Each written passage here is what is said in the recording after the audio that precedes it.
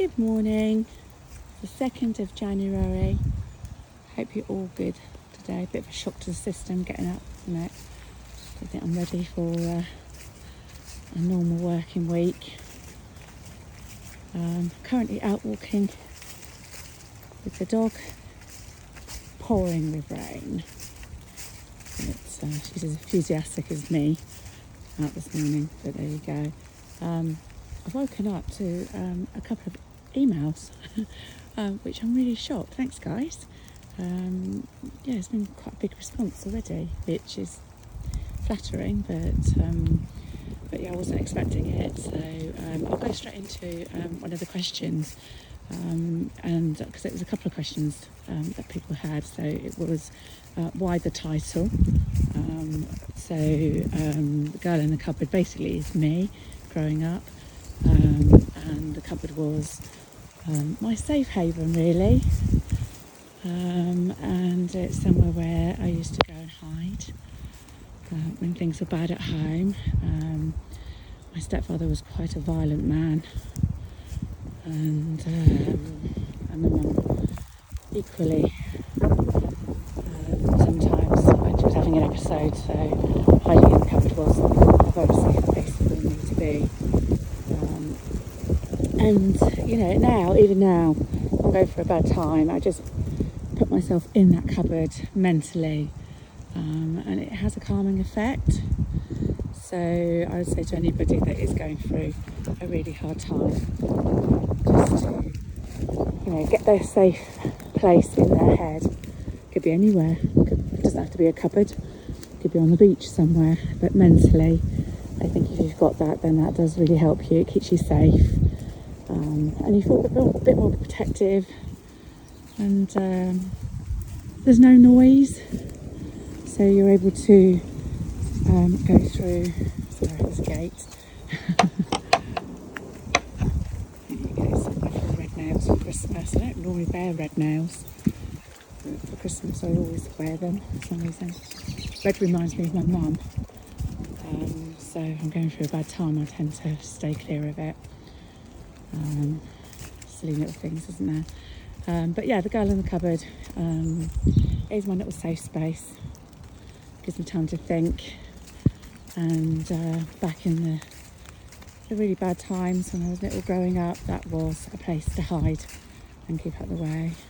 I always used to remember my mum trying to find me and shouting at me in the garden and up the street, and it was quite funny at times, really, because nobody knew I was there, which is stupid because it was not a big cupboard, but it wasn't really a cupboard that you would not be able to miss. But I think they just didn't imagine that I would be hiding in the cupboard.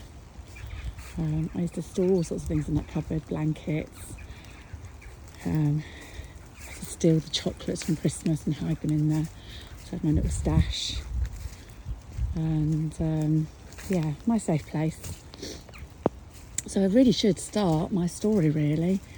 I'm going to try and do it daily, just break it down so it's not a big full episode. So 10-minute snippets, I think. Because I want to try and do it over a space of a year, if I can. So I'm one of these people that can tell a whole story in one mouthful of breath. But I think important place to start my story would probably be my mum's story, because I think if my mum's life hadn't panned out or started the way that it did, then probably my story wouldn't be as it is now. That makes sense. I don't know whether that makes sense or not, but it makes sense to me. And so my mum was born in India. Just trying to hold the dog back. God, she's strong this morning. Born in India. She had a twin sister. There was always an argument throughout the whole life who was the older sister. Mum always said it was her. But actually when she died and I was going through her paperwork, Actually, it was my auntie that was older. I found on their birth certificates an A and a B, and my auntie was A, so I'm assuming that she was the firstborn. It's amazing what you find out when people have passed away, isn't it? So they had, these are stories that my mum has given me, whether they're wholly true, I don't know, but this is a story that she gave me.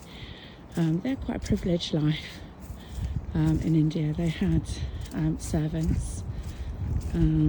Parents didn't seem to do a lot with them. It seemed to be the servants that did it for them. And when I say servants, I think, if we loosely put that, is people that helped in the house. My grandmother was a nurse, and my grandfather was a policeman. And they loved their daddy. I think he spoilt them once a month on payday. She remembers him bringing home chocolate, a bar of chocolate for each of them. And every morning he used to play the bugle. And every night he used to play the bugle. So my mum has fantastic memories of my grandfather, her father, and my grandmother was more the matriarch. She is, whether I've said that right, forgive me if I say random words made up. That's me. But yeah, she was very strict by the sounds of it. Just the look would tell them off. She was quite a stern lady. Definitely looks a lot stern in the photos, but there's some great photos of them growing up. Always standing next to each other on their right side. They were never pictured a bit like Ant and Dec. They always stood in their positions, but the photos were fantastic. They were very sort of late 40s, so 50s, all parties and stuff like that. So I think their lifestyle in India was very, very luxury. I think I remember stories of mum telling us that they used to go to boarding school when they were older and were put on trains with their little Tiffany tuck-bucks. And so I think they were sent away for quite a lot of the time in their early years.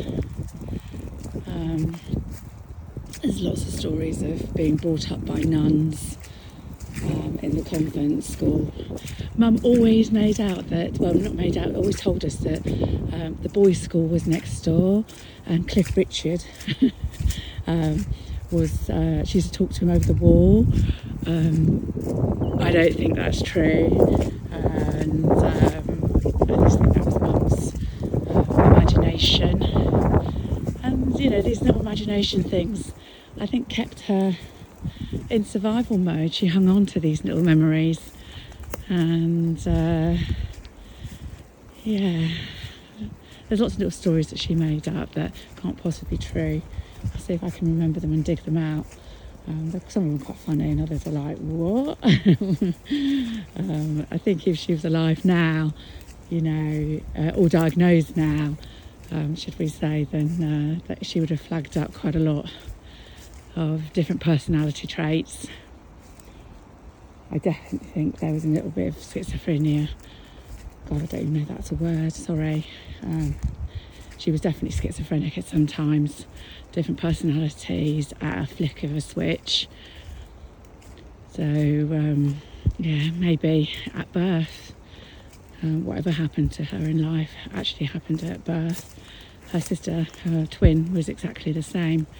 Really weird how they grew up, living apart, but actually their traits were exactly the same. But they say that with twins, don't they? But yeah, her life in India, I think, was quite lavish. She remembers it as lavish, so we're not going to take that away from her. She has such fond memories of India, and they were heartbroken when they moved to the UK. I think it took them about 4 months on a boat, and she remembers her mum making her and her sister's 14th birthday dresses. Grandmother was a seamstress as well as a nurse, and they were on the boat for about 4 months. So her birthday was October, so they must have come over fairly late in the year, but they lived on that boat for 4 months. It was a big cruise ship, so I have to research that. I can't see her on any passenger list.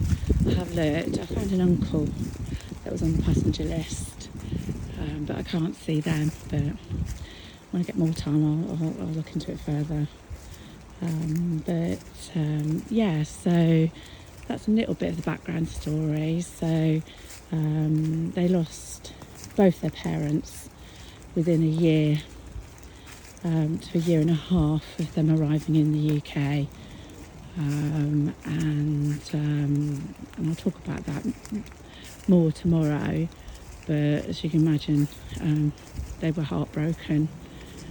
I remember a story of Mum saying that when her mum died, they didn't tell anybody for 3 days, so they lived in a house with dead grandmother, because they knew with the authorities they would take them away and probably split them up, which actually did happen. So, oh God, it's made me feel really choked up talking about it. No wonder she was like she was. Anyway, so that's it for today. I hope you have a good day. I'm going to attempt to go out for a run later to clear my head. Talk about these memories is sort of making me a bit sad. But I'm sure at the end of it will make me feel better. Well, I don't know about better, but I don't know. Who knows? But anyway, I hope you have a good day and keep dry. It's raining like anything out here. Anyway, I hope you enjoyed my walk and my little talk. Again, any questions that you've got, please do email me. It's actually in the notes, the email address. Top of my head, I can't remember it. But yeah, have a great day.